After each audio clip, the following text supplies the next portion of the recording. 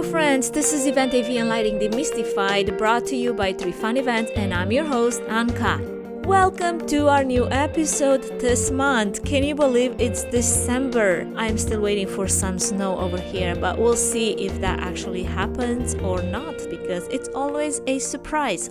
Anyway, for the last 9 months of this year, me along with many other event professionals, we've had the opportunity to talk and discuss and basically abuse the subject of virtual events. And I've had some amazing featured guests on the air with me, and I had the opportunity to talk and interview, and we made the case for virtual events. We made and remade the case for virtual events over and over again. And we talked about how they're cost effective and basically a fraction of what an in-person event costs, how there's literally no travel time involved, they're inclusive, no more limited to a geographical location, they're safe, which is a great consideration today. They do reach a much larger audience, they could be pretty flexible, with live, pre-recorded, or on-demand methods of delivery and engagement, and they are environmentally conscious, which is something not thought about enough, but is extremely important.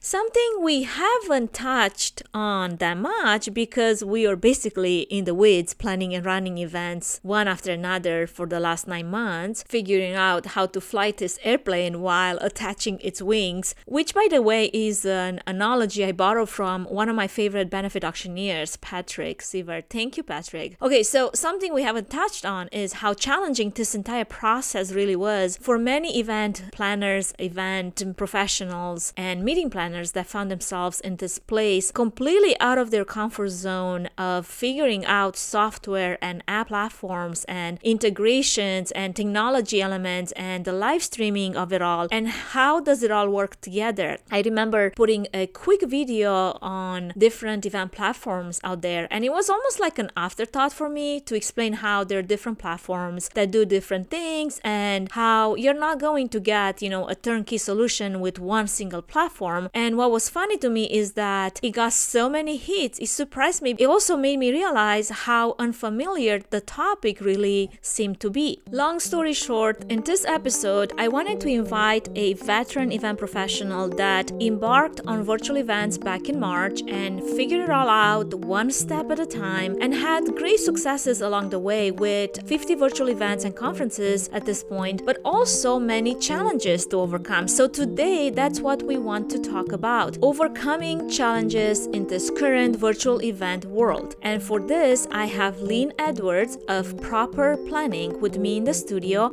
Lynn brings over 30 years and a wealth of experience to event management. Lynn and her team provide a comprehensive and efficient method for producing innovative events across the country. Her experience working in hotels, convention centers, convention and visitor bureaus, and now owning Proper Planning for nearly 20 years gives her a well-rounded background in the events industry. Lynn is experienced in overall event strategy, creative event design, event marketing, sponsorship development, contract negotiations, vendor management, and overall meeting production. A few fun facts about Lynn as well. She ran a recreation center for the US Army in Korea when she was 23. She has done stand-up comedy, and she was on the guys wrestling team. How amazing is that? Lynn, welcome to the show. I feel so fortunate to have such a rock star like yourself come and join me on the air. And you've been around the event industry for what it feels like forever. You're such an event professional veteran, and I am grateful to have you with me. What an honor to have this conversation. And I hope that our audience will enjoy it because I know they're in for a huge treat today. Well, thank you for having me. I really appreciate it. I have been in the business a long time. It's 30 plus years. I stopped counting when you say 20 plus, but I'm definitely over the 30 plus, and I think that makes me 180 in event years. Well, you don't look one day past 35, so I don't know how you started so early. Yeah, I started event planning when I was 8. That's right. There you go.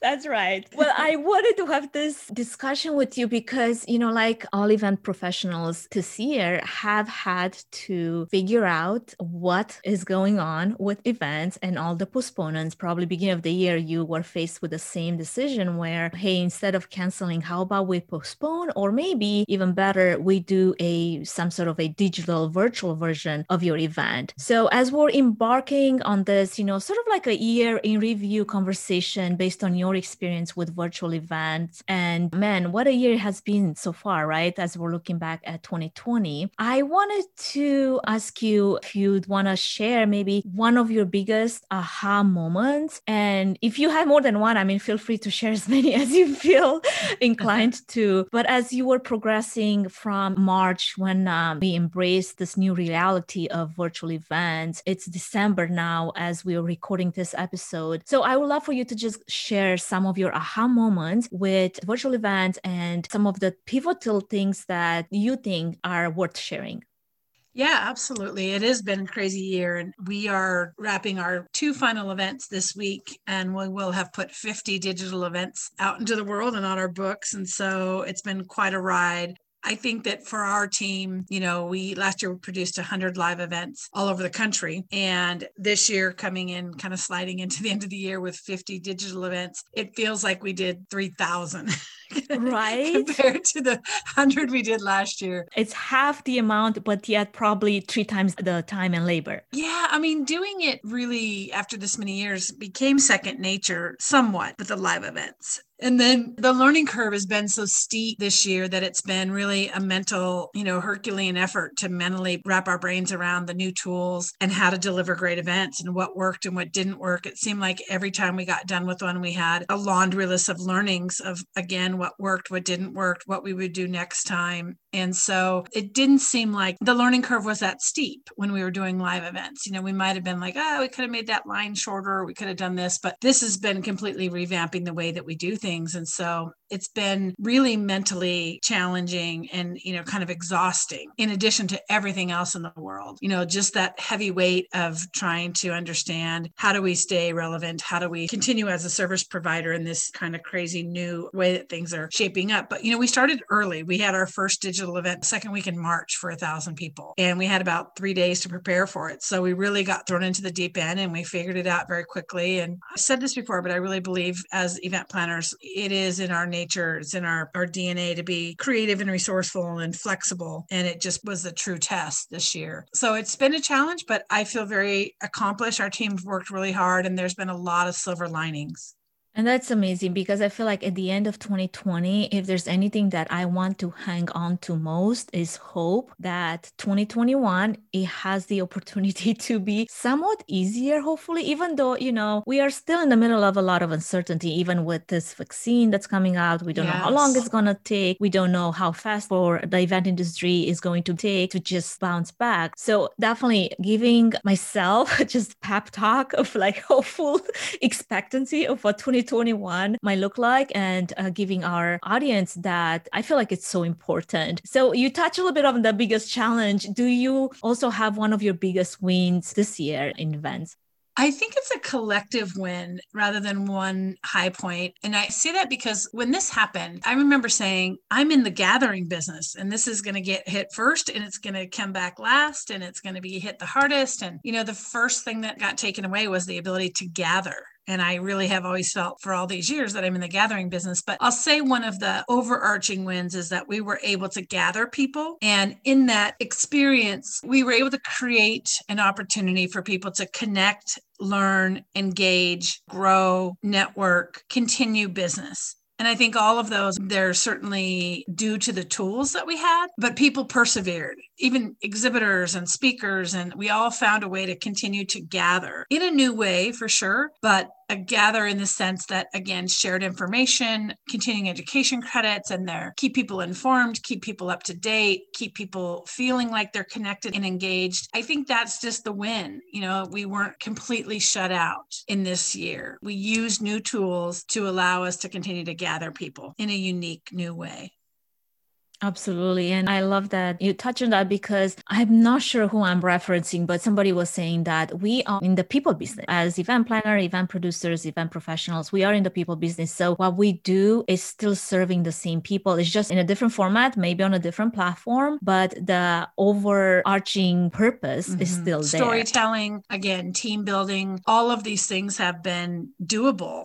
Not the same way, we'll never replace live. I remember being young in the business and a video conferencing came out and people like, oh, no one's ever going to stay in a hotel again. They're just going to sit and dial in on their video conference and we'll never have our ballrooms full. And of course that didn't happen. So it definitely does not replace the gathering in-person experience. But again, we've been able to reinvent and re-envision and use new tools to continue to connect. I couldn't agree more. Now, in some of the conversations that I was having with other event professionals, I was getting this feeling that a lot of event planners are still trying to catch up. And while the industry has transitioned and moved at almost like what it seemed like a lightning speed in the last few months, do you think there's opportunity for event planners to catch up in this ever evolving world? Or should someone just, stay put at this point, await the vaccine, and hopefully a return to what, might be some resemblance of back to normal coming up? The first step might be just to see yourself as a consumer. And by that, I mean, attend virtual events and get a feel for what the guest is experiencing. I'm sure before anybody decided to become an event planner, they went to functions, they went to weddings, they went to conferences. They were the consumer, the customer. So I would continue to encourage people to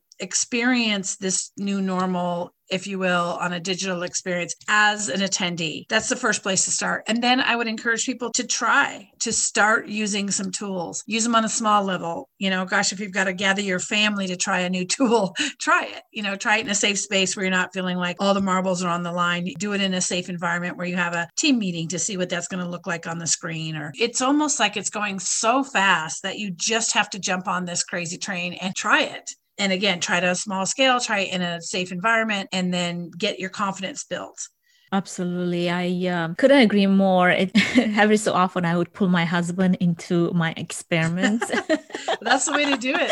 It's almost like when people said, I'm not going to get on board with an electronic calendar. I don't need to get on board with having Instagram. I don't need to have to get on board with this. I'll just wait. Mm-hmm. It's almost like, you're not going to uninvent the wheel. Now that we have it, we're going to use it to our fullest. So to be in a holding pattern, to adopt this, I don't know that it's a really great career move. I think it's more about getting in the sandbox and trying these things out. And so that you're getting familiar with the terminology and the different types of tools and what works and what it feels like, again, as a guest. You just have to kind of jump in and learn. This industry is crazy that way. As I onboard new people, they're like, teach me how to be an event planner. I'm like, 30 years under my belt, I'm not going to be able to just download everything I know about event planning. You're going to have to get on my hip and listen to my thought process when I walk into a ballroom and say, can you hear, what's the temperature? These are my mental checklists that I'm going through. So it's the same way with this digital stuff. You're going to have to get in and just start learning. And you might learn a lot of hard lessons, just like you do in event planning. My first event planning job, I booked in a computer training in a room with no electricity. So,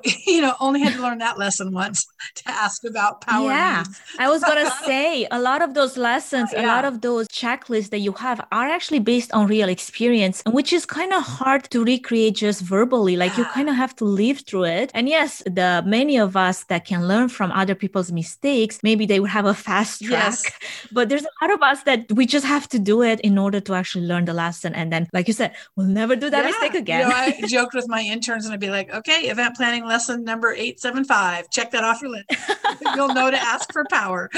So it's one of those things where I believe as event planners, we should be lifelong learners anyways. I feel like that in my own life, but also as an industry professional, there's a reason they ask us continue to get these credits for our knowledge base. So there's no reason to kind of, park yourself on the sidelines till we get back to things. I think it's about figuring out how to use these, because I do anticipate as we move forward that the integration piece is going to be pretty critical. So you're going to have to know how to serve a digital audience as we move forward. It's interesting. I did air travel this last week for the first time since January, and I usually spend, 20 days a month on the road, but I haven't been on the road. And so first time in the airport, all of those things and trying to figure out how to get a COVID test. And it was required to get one 72 hours ahead of time and figuring out where to get it. And, I was flying Alaska Airlines and they had a place to get it. And I paid my $170 and, over the Thanksgiving holiday and went and I had the results. And not one person asked me for the COVID results, by the way, which was so frustrating. That is weird. I went through all these hoops. But what I would say is that, again, is going to be a bit of our new kind of experience as we do this. We're going to be really aware of these things. And as I traveled, it was like traveling maybe on a midnight flight. There were people in the airports. Restaurants weren't open, but it was like kind of that, light traffic everywhere. Very light traffic on the planes, which was kind of comfortable and kind of refreshing, to have the road to myself or the jetway's not packed. And it was, staying in a hotel and there's probably 8 of us in an 800-person hotel, which was a bit crazy, but it's doable. And I think when you're out again and you see people moving around, you're encouraged. We just did an event with the airline industry and they were talking about it's safer now to travel than ever before. And I do believe that. I felt very safe in the travel experience and comfortable, but it's going to go to consumer confidence. I might be comfortable traveling now that I have. I was certainly precautious and it felt different, but I was encouraged that I would be willing to get on another plane, soon and go and do something. So I just think it's going to take a while. Maybe similar to some of the other challenges we've had, 9/11, those sorts of things. If you would have told people a week before that they were going to have to stand in line for hours for a security check and take everything off, and they would have been like, what? And now it's like we've just adopted that as a safety measure. So I think that consumer confidence is in getting on a plane, staying in a hotel, walking down to a ballroom, picking up your lunch, all of those things is just going to take a little while to get the consumer ready to do that again at the level that we were at. Absolutely. And I think there's a few major things that you touched on there. And one that stands out to me is this growth mindset that as an event professional in this new world of events, you just have to have it, because if your mindset is fixed and you don't think that you can learn something new, you don't think that you can live through something new, you don't think that you can adapt and integrate anything that's out there right now, then might as well change professions at this point. There is no way that you can survive and thrive in this new environment without having that growth mindset to keep growing, to keep learning, to keep expanding your knowledge and this constant state of becoming. And I felt like also this analogy that came to my mind as you were talking about this new process of events. Everybody that's traveled to Europe once or to any other country that doesn't speak English, they know that once you landed into that airport in that country and English is not the main language, you're going to start to go through a few hoops, right? So you're going to have to figure out how to get information. You're going to have to figure out how to communicate. You're going to have to figure out how to get from like place A to place B. And I remember like landing in Hungary, of all places, in the middle of the night when we were going to Europe with my son, and they lost our car seat. They lost everything. And we were in Budapest and, he was like 14 months and we needed to travel from the airport to the hotel and then from there rent a car and go on our way, to my country of origin, which is Romania. How do you take a 14-month-old baby from the airport to the hotel without a car seat? So first thing is like we're in trouble because our suitcases, our car seats, our everything was not on the plane. It was still in Germany somewhere. And you have to start to figure it out. And for us, the biggest barrier was actually the language. People don't speak English in Hungary and they also don't speak Romanian either. So we're like, where are we? Yeah. And it's the middle of the night. You can't just go shopping. See, and I believe if you're in this business, in this event industry, that you're kind of drawn to that anyways. There's so much uncertainty in what we do. Even if you're a stellar planner and you've thought of everything, you're going to be thrown these crazy curveballs. And our strength is in our ability to react and to figure it out. Be resourceful. A lot of us are logisticians. We just like things to be T's crossed and I's dotted, and we like our spreadsheets to be just so. And I think that we're going to have a lot of patience and grace with ourselves and our teams and our clients. The other thing I find really interesting is that 9 months ago, we didn't know how to do a full show end-to-end digitally. Now, digital tools have been around a long time, and we've had some element of our shows that have been that, but to deliver it all 100% digitally or virtually was kind of new to us. And it just seems like we didn't have have a choice. We had to just pivot in a way that was like, okay, well, this is what we have to work with. We don't have shrimp. We don't have chicken. We're going to have to use the beef from, tomorrow's lunch, and we're going to have to add something and, just make it work. And I think it's been really challenging to not have it be perfect from the beginning. And so here you've got these clients that didn't even know how to do this 9 months ago. Now they want it 100% customizable. They want it for little or no money. They want it. Their expectations have been exponential over the 9 months that we're trying to, build a plane while we're flying it. At first, there was a lot of grace around these tools and figuring it out. And now it's just like, okay, get in step because we need this and we want it to work. It needs to work. It's been tried and true. And I'm like, these vendor technology tools are telling me, give us another 6 months to a year and we'll have it stress tested and we'll really understand what we can do and what we can't do. And again, we're 9 months in, the client wants it to be completely dialed when a lot of this technology is still out of our control. I mean, if we've got a, rainstorm somewhere where the server's sitting and it blacks out all the power and just, some of that stuff just still happens. And I think you make a great point here where, I feel like in so many regards, we were able to nail the production side of the events. Like even if you aren't necessarily an AV professional, you did have as an event planner quite of a good understanding, what that requires. Like what is the production, this event, and what is the timeline and the flow and all of that. Now it's not just AV production that we're talking about when it comes to like the live streaming and the broadcasting. We're talking about a software, which is completely different and yet very much important and integrated into your event now. And you expect everyone to just know how to code. This platform that it takes a different type of skill set. And I feel like a lot of the event professionals, they do kind of get tied into this misunderstanding of what it means for an event to be successful, not just from the production AV point of view, but also from the software platform point of view, because you do have two different skill sets that work together to create this event. Like, as a background, I finished as a computer science engineer. I never practiced any coding in my life. It's like you finish your college, you finish your degree, and you're like, no, what? Actually, I don't want to do this. I want to do something else. Right. And so I ended up like going into event productions. As I'm looking at it, I'm thinking, you know what? I know how to mix a show. I know how to produce a show. I know how to design lighting looks and sets. But if you ask me to go and program the back end of this platform to do what you wanted to do, that's not my skill set. The same way, if you're asking this software engineer that created your platform to troubleshoot your sound and troubleshoot your video and your lighting, that's also not possible. So there has to be a separation and understanding what each part can do. The same way, like as an event planner, you bring a set of skills that software engineer is not going to fill in. And if everybody kind of knows what the role they can play within this emerging new reality of events, I think we could all get together much better.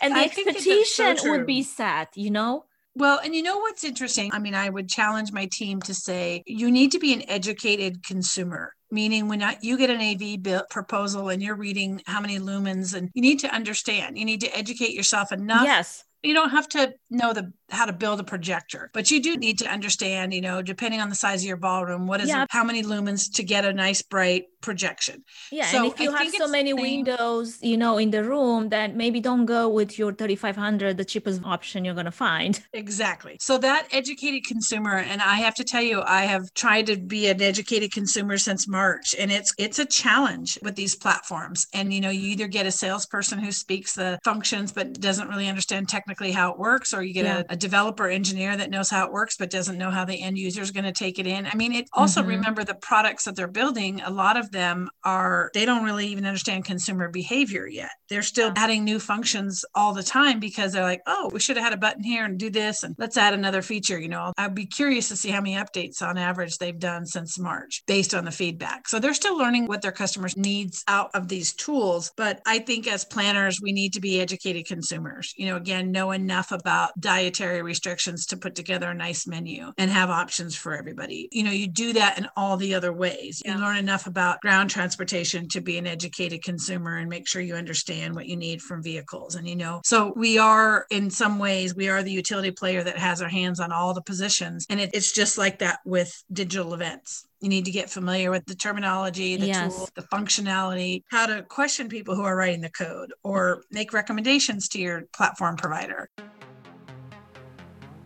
Before we move any further, I wanted to give a quick shout out to our main sponsor, Trifan Events, which is a boutique event planning and production agency that will come alongside you, offering personalized event planning and technical support, strategic event design, production and technology management, and flawless execution for live, virtual, and hybrid events. The team at Trifan Events is passionate about planning and producing event experiences that get people involved with true moments of interaction, engagement, and co-creation, while offering white glove treatment throughout the entire planning process, enabling you to reach your event goals with the use of creativity, production tools, and event technology. To find out how Trifan Events can plan and produce your event become memorable, go to trifanevents.com.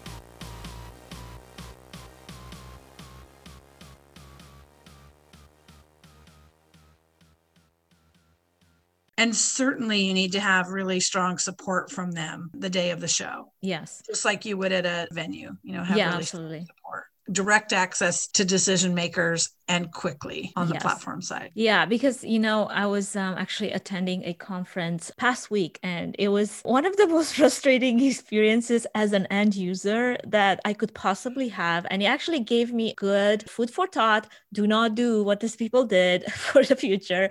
Don't do that to your audience, your own end user. It had everything to do with the platform they decided to use, but it wasn't so much about the platform because the platform was just fine. It was the lack of directions. You landed on that and you were supposed to press this join button to join the whatever live stream session was on the agenda. Only the join button didn't do anything. What you needed to actually do is go and read through all the text on the side somewhere to figure out that actually, no, this is not where you're going to join from. You need to go to a Zoom link to join the session. And I'm like, why couldn't you just embed that Zoom link so easily into that join button, since the join button is the biggest thing you see under that heading of the agenda? Just little things like that.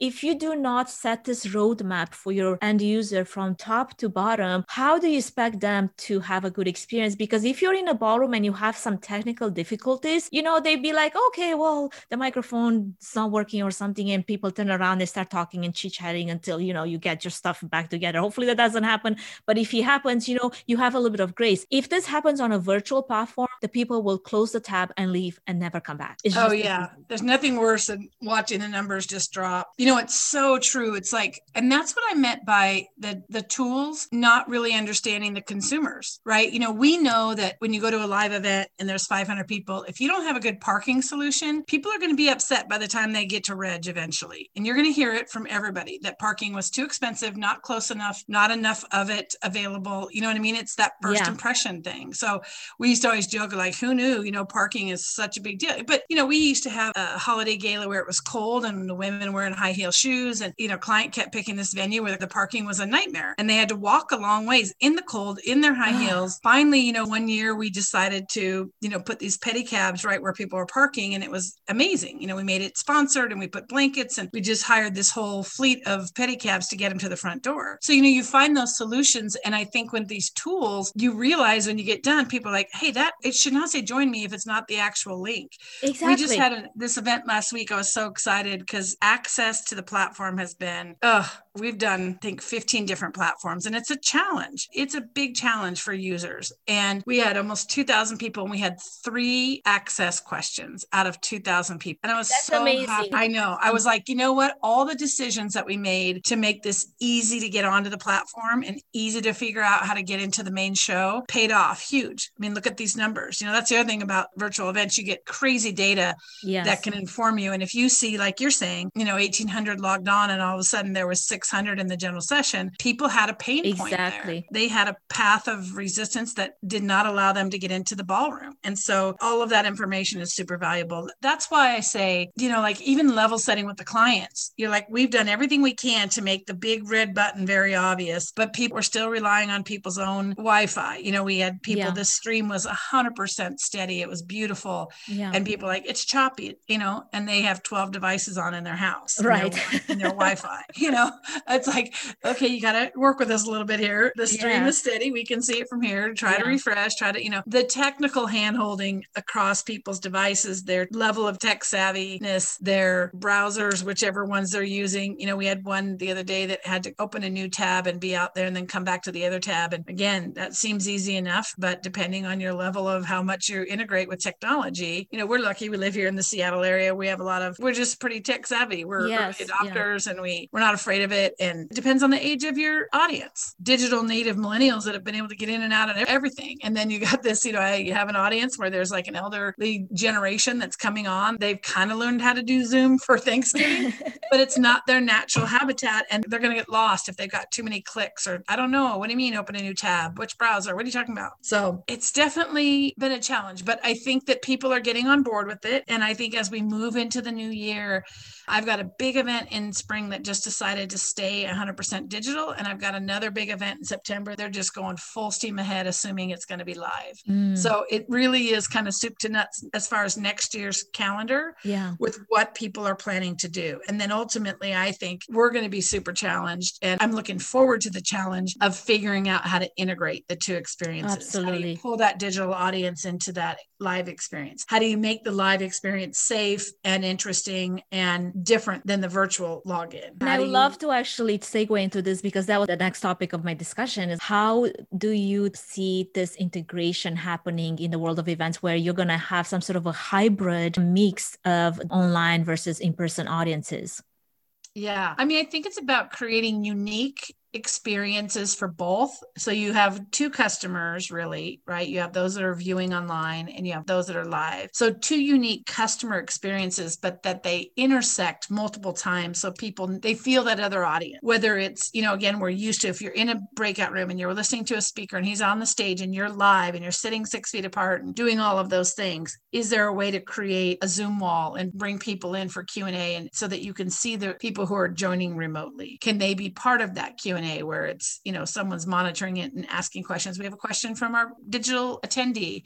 Lynn, what do you think about this? I do think that we could continue to bring in excellent talent remotely. We had an event where we were able to bring an industry rock star from Australia to come in and be a part of it. And I think that will happen for those who are live sitting in the ballroom. All of a sudden they have an opportunity for someone to pop in. And that's not new. That's been around, but it's going to be, I think, more prominent that we're able to say, oh, and we also have this other speaker joining remotely. And then integrating that when I'm on stage, that I'm able to talk to that. We just did an event that had 3-tiered monitors in the middle of the studio set, and they were able to really intersect and interact really well. Each of the speakers were brought forward onto the middle screen and creating a seamless experience where people feel like they're all in the same room experiencing the same content. It's going to be key. I think the event industry is ready for this integration of a hybrid event production because the cost of it, the number is just running through my head. And I'm thinking, are we ready to embrace this new hybrid event experience at a cost?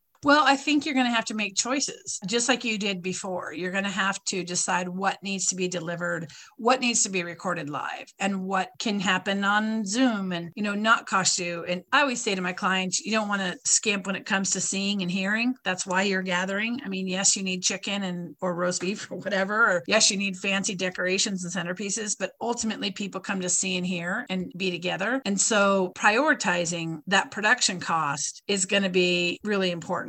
And so I do think that, you're going to have to do obviously some budgeting around, will you be able to entice enough digital attendees to justify the production means of having the platform and having the recordings and all that thing? What will the ticket price be for those who choose to go live and be in the space? Are there any efficiencies of scale there to figure out how to have what you need on the production side and leverage it for the digital audience? It's going to be eye-opening for the clients who are going to be super cost conscious as we go into the new year and try to figure out a way to make sense financially for them to have that digital audience as well. Absolutely. And maybe even creating enough Mm-hmm. incentive in content or special VIP experiences for this digital audience if you're going to splurge on this hybrid event experience, because you do want to make it accessible to people that are not yet ready to gather in person. But at the same time, it's the other side of making your event be more reachable by an audience that's probably the other side of the world, just opening the geographical borders of what that might look like. Well, and really getting that sponsorship conversation going around, do you want to be our sole sponsor of this entire delivery, the digital content, and bringing them in early and often and showcasing them in a way with commercials and different things where they're really kind of underwriting that cost. I've heard from a lot of vendors and exhibitors that just don't feel like they got much out of the digital tools. They were okay, but not great. So I think we're going to have to re-envision those partnerships, and they're going to have to be more positioned as an editorial partner and showcased in a way where they're storytelling and they're getting mic time like crazy compared to just a booth that people digitally are not necessarily stopping by. So rethinking all of the sponsorship opportunities for 2021 it's going to be really critical. Definitely take some creativity for sure. Yes. Based on all the events that you've worked on so far, what platforms would you say have the most chances to do well in this world of hybrid events in the upcoming near future, and why? That's a challenging conversation. The question's challenging because I look at these technical tools as similar to venues. Where are you going to gather? You're going to gather at the Arizona resort, or you're going to gather at an airport hotel, or you're going to go to Canada so you can ski, or why are you picking these destinations? And similar, why are you picking this tool? What do you need this tool to do for you? Because frankly, we've had some clients that have been super cost conscious, and they just built a web page, like a super inexpensive web page, put up a media player, stream the content, put up a chat box. They didn't need a $60,000 platform. They just didn't. We've had others that have made an investment. And, I think I've told the story almost to exhaustion here about like putting out an RFP and getting a bid back for $6,000 and one for $96,000. Yeah. Huge difference. Same specs on that sheet. And that's the variance. And so, do you need to have one-on-one meeting times? Do you need to have complete brandability, ultimate flexibility to have it look like you're not on anybody else's platform at any time, white labeled in a way that it looks like a piece of your community, your brand identity? Do you need to have polls? How many breakouts at one time? How many vendors at one time? All of those things help you decide which platform to use. So I don't have a favorite in the sense that not all tools work for all projects. Yes. It just depends on what you're trying to build. And I think anybody who is in construction would tell you they have a lot of tools in their toolbox and they're not going to use a hammer for everything. Well, hopefully they won't. They might be able to, but it's just one of those things where I think the really important thing is to understand what you need built. You need your blueprint. You need your priorities. You need all of that identified before you even engage with these platforms. Absolutely. And then you need to do the demos. You need to vet them, and you need to ask the questions just like you would of an AV company. You're going to have to get educated, be an educated consumer, and ask those questions. What else on here is nice to have, but not mission critical? Can you help me understand where we could save some costs? All of these negotiation techniques and partner vendor discussions are all going to suit you well when it comes to talking to these platforms. Absolutely. I think we both agree that, when it comes to virtual event platforms, is the where and the how you're going to deliver, but it's not the why. The why is definitely that strategic thinking that goes into planning your virtual event, and it's no different than planning any event for that matter. You have to know the why before you can even figure out the how. This example from last week where we had these 1,800 people and only 3 of them had needed assistance to get on. It was a 90-minute show end to end. And I kept telling this guy, I was like, we got this bid from this platform. And I kept saying, you need your show to be easy to get to, and you need it to work. You need the lights, camera, action to be coming through a screen. That's the most important piece of this. Your people already know each other. They're in the same organization. You don't need this huge networking thing. Yes, I mean, if it was a networking event, but really you're doing a State of the Union address from your general manager. You need to have the story told really well. It needs to work. And I will say, just like, in a live event where I say, don't skimp on seeing and hearing, it's the same thing in a platform. Don't make your stream of your content the last thing you consider. Don't pick a platform because it's pretty wrapper, but you don't know how you're going to deliver the content, because at the end of the day, the content needs to flow. People need to be able to see and hear. And if it's really challenging, it's not an easy streaming service that's proven, that has great quality of a stream. You don't want to mess around with that, even if you have a pretty landing page. Absolutely. That's my priority always, is seeing and hearing. And I feel like there's sometimes a little confusion, with event planners, even when it comes to this platform that has all the bells and whistles. But then when it comes to the actual main stage where the live streaming happens, that actually have to be pushed by a separate production company that does all the streaming for them, so that they don't just rely on, Zoom to stream your speakers. If you want that to have a higher production value, sure, you could, but having the component of a production team that actually streams to your main stage, I feel like it's so important to add that extra production value to your event. There's this separation between like, what is that? Is that not included already in the platform? Yes. It's not. Yeah, it's typically not. And it's, they need to understand again that it's like being in the ballroom. You don't just walk in a ballroom and talk on a stage. You get lighting, you get a stage set, you get production, you get good quality mics, you have a mixer, you have a switcher and a title slide. So the transitions are good. And I do think people need to understand whether they're putting on a webinar or whether they're producing an event. And a lot of organizations have figured out how to put on a team webinar or a training thing, and they kind of think they're doing digital events and they got it all figured out. When, a 2-day, again, high production value, you want a really slick thing. You want a great recording that you can use later, not with everybody's faces on a Zoom call. You want that content to be able to use it after the show in some way that it looks and sounds great. Or my biggest pet peeve with Zoom productions is, when you have people trying to share the screen and then it's all this extra tabs and landing in somebody's inbox. And you're like, no, that's not what I actually wanted to share. It was actually this presentation, but I don't know what it is right now. I'm like, oh my God, do we actually have this live stream live to like 1,000 people?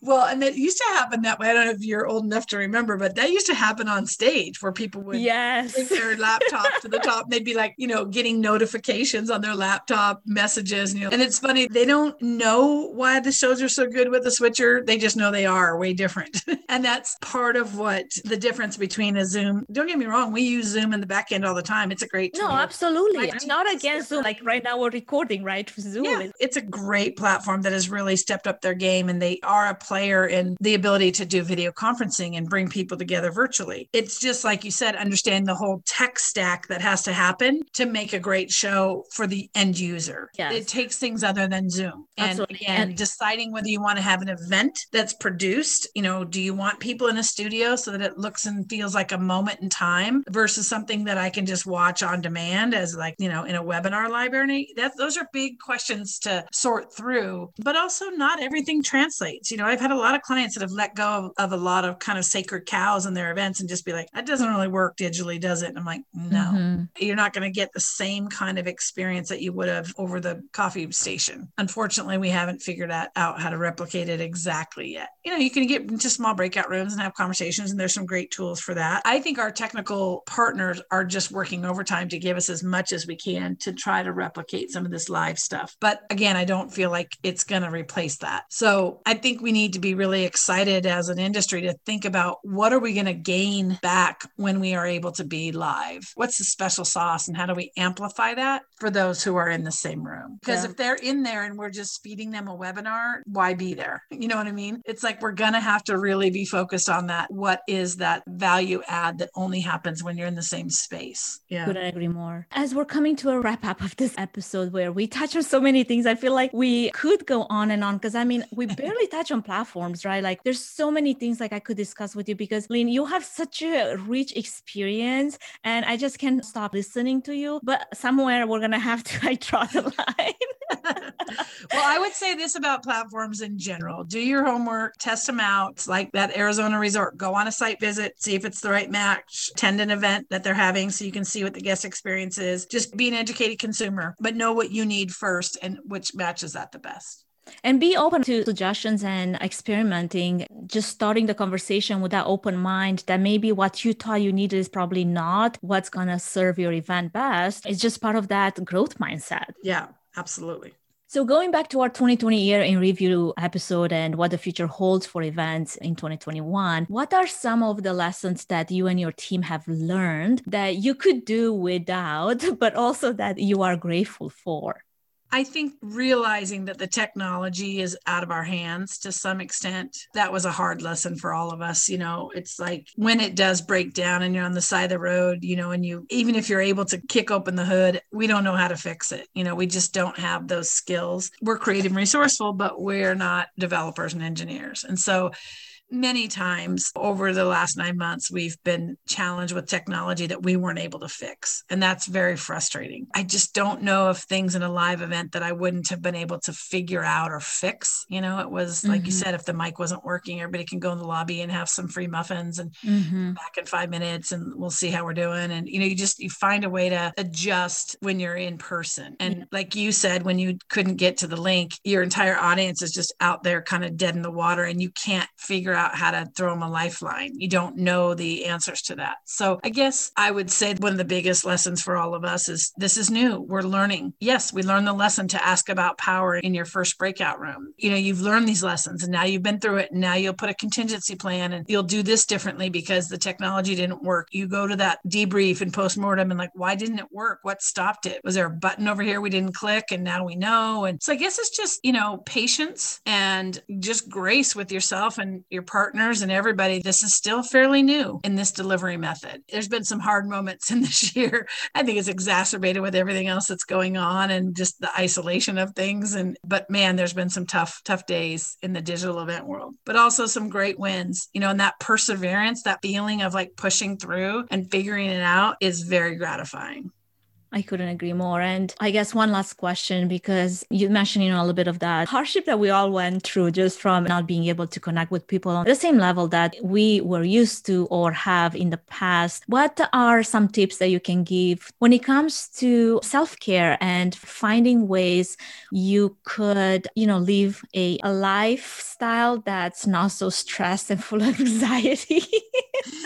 Yeah, I mean, we kind of bargained for that when we got in this business, but I think it's about, understanding yourself and what you need to be present and productive. That's different for everybody. How many events you can take a year and, these 50 felt as hard as those 100 last year. They really did, just because of, again, the learning curve. My feet are a lot less sore than they were last year.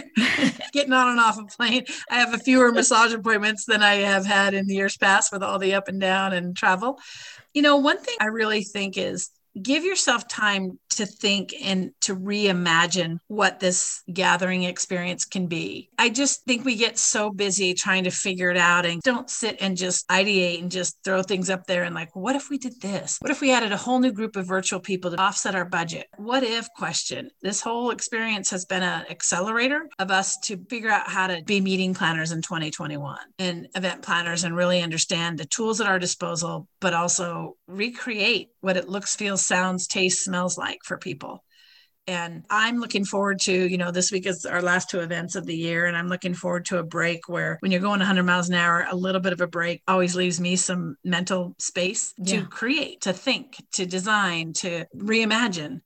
I guess I would just encourage you to stay well read and thank you for bringing this podcast and continuing to just take an afternoon and a walk and listen to some thought leaders about what hybrid even means or looks like. I'm still not sure. I'm still thinking about what hybrid looks and feels like. And I like that. And sometimes as logisticians, we don't give ourselves enough credit to get really free brain space to think that way. I think you touched on some really good points. Having that, morning quiet time. I have to have my morning quiet times when actually, my whole family is still sleeping and I just get up in the morning earlier than normal, but that's what it takes, even though I'm not a morning person, just to have that free, open space of mind that I can think. And then going to the gym, being able to work out, going for a walk, like you said, going out, playing a podcast, in your headphones or listening to some webinar. Or I catch up on so much information when I just go to my 1 hour and a half of workout and And it's like, to me, that's my learning time that I hold tightly to, because it's not just the physical workout that I get, but it's the mental workout. I'm like able to feed all this additional knowledge, and anything that stimulates my mind and my imagination, I'm all for it. And I so appreciate our talk right now. Like, you gave me so many new ideas to just think of and just ponder on, because that's how we grow. That's how we come up with all this genius ideas, not that I'm close to anything genius, but giving yourself space to do that. And, the thinking part is, I heard a great guy speak at a conference 25 years ago, and he was an ad guy from New York. And he just said, look at more things longer. And he just said that was the key to his creative success. Look at more things longer and think about, would that work? I take a lot of inspiration from broadcasting, and I watch how they've done the Academy Awards this year. And I've got an awards event next year, and I'm like, what elements would work from that? And I've rewatched it, and I took pictures of room sets. So, keep your own creative document, whatever that looks like, mind mapping or whatever, or a PowerPoint slide where you're looking at room sets and you're dropping in some different visuals to get your brain going around registration. I kept 2 or 3 pictures of signage at registration, great sign companies that posted something in LinkedIn. I'm like, oh, this is amazing. I love that they had this way, they had the shield, and then they had this. And, so just taking in a lot of information, ideas, stimulus around what that new can feel and sound and look and taste and smell like. I've taken pictures of little delivery methods for catering with everybody doing takeout. I've taken pictures of my favorite way that they dressed up a takeout box. I just keep those resources. It's like your toolbox. I just want to put them all in there, and then I come out and I want to sort them out in a way where it's like, okay, reg, what does reg look like now? Okay, when we're back in a space, what does catering look like? How do we integrate? How do we use all these screens and these tools? And is there a cool way that I'm at an event where I could actually go out to a kiosk and an iPad or something where I could still meet somebody who's attending digitally from Connecticut? Where are those touch points? Just keep your mind open and take a little time, certainly I think everyone needs to take a deep breath after this year. And it's not going to, I don't think, turn around, very first thing 2021, January thing, but it's going to evolve. And so, stay ready. Kind of like going to the gym and being ready for the game. Just kind of stay ready and sharp and take in a lot of information. We're going to get through it. Being in a studio this week in DC, taking my first plane ride and sitting next to the technical producer, her and I were laughing. We were with our 6 feet apart with our mask. And I was like, it is so good to see people. Right. Only 6 of us, but we're in a room. There's a lot of cords that need to be taped down, and we're just doing it. And we were so productive when we're sitting by each other. I go, man, I've missed this collaboration. I've missed that. Yes. Like, you're right. Make it green. No, move it over 2 feet. We were right in the same physical space, and it felt so good. So I just want to encourage everybody to hang in there. We're an amazingly resilient industry, and we will figure out how to gather people both live and virtual into a hybrid situation into 2021. Lynn, it's been such a pleasure talking to you. I'm hearing from you, sharing the wealth of your experience and all the knowledge that you've gathered over so many years of event planning and event producing. For all our audience, where can they find you on social media? Where do you hang? The most efficient way is just to find me on LinkedIn, Lynn Edwards, just like it sounds, Lynn Edwards, LinkedIn with proper planning. And we produce a event planner series called Toolkit, and you'll find information on my LinkedIn about that. But we try to have weekly conversations with partners and pros and talk about, all the things that we're challenged with. So you can also find us on Toolkit Event. There's a YouTube channel with lots of videos in the can about things we were experiencing live this year. But connect by LinkedIn. I had a great experience on LinkedIn this year. I had a meeting planner out of North Carolina, and I'm based in Seattle. And she had heard one of our toolkits or read a post or something. And she said, we have a digital event next week. Can we have a call with my events team? And it was so fun. We were Zoom calling. They were 1 week out from their show. And I was like, maybe think about this and this. That's so they amazing. sent me this fun care package, and we were like, have a cocktail. And they sent me this cool North Carolina cocktails and treats. And thank you for meeting with us. And when we ever get back to North Carolina, we'd love to meet with you. And so I'd love to connect on LinkedIn. And I'm really an open book, happy to share major fails, major wins, things that we're working on, successes that we're having. But let's connect. Absolutely. And I so appreciate the time that you took today. And I will make sure to put those links in the episode's notes. And Excellent. I wish you a wonderful holiday season, a happy 2021, and happy we just made it through 2020. That's right. That's a victory. Well, thank you so much for having me. I appreciate you taking the time to, allow me to share what we've learned. And I'm looking forward to working with you soon. Same. Thank you, Lynn. Okay, thanks. Okay, friends, this is it for today's episode. Thank you so much for listening to the very end. And stay tuned for a super special edition of 2 back-to-back episodes coming up next week with a soundbite compilation of 2020 year in review, the best of the best tidbits shared this year, all in one easy-to-listen compilation. You will love it. Get some popcorn out and let's make a night out of it. Invite me in your living room and we will have a blast together. I bring the fun, you bring the popcorn. It's gonna be amazing. And if you found any of today's information helpful, please take a moment to subscribe to this podcast on your favorite listening platform. Screenshot the podcast, share it on social media, and tag us. Do what you need to do to get the word out so we can share these tips and this knowledge with as many event professionals as possible. If you need one-on-one assistance, you know where to find me. I do love when I receive feedback from you guys, so keep that coming via direct messaging on Instagram, Facebook, or via email at podcast@3funevents.com. Here's to safety and health and peace and no stress during the holiday season. Until next week when we air 2020 Year in Review Soundbite Compilation.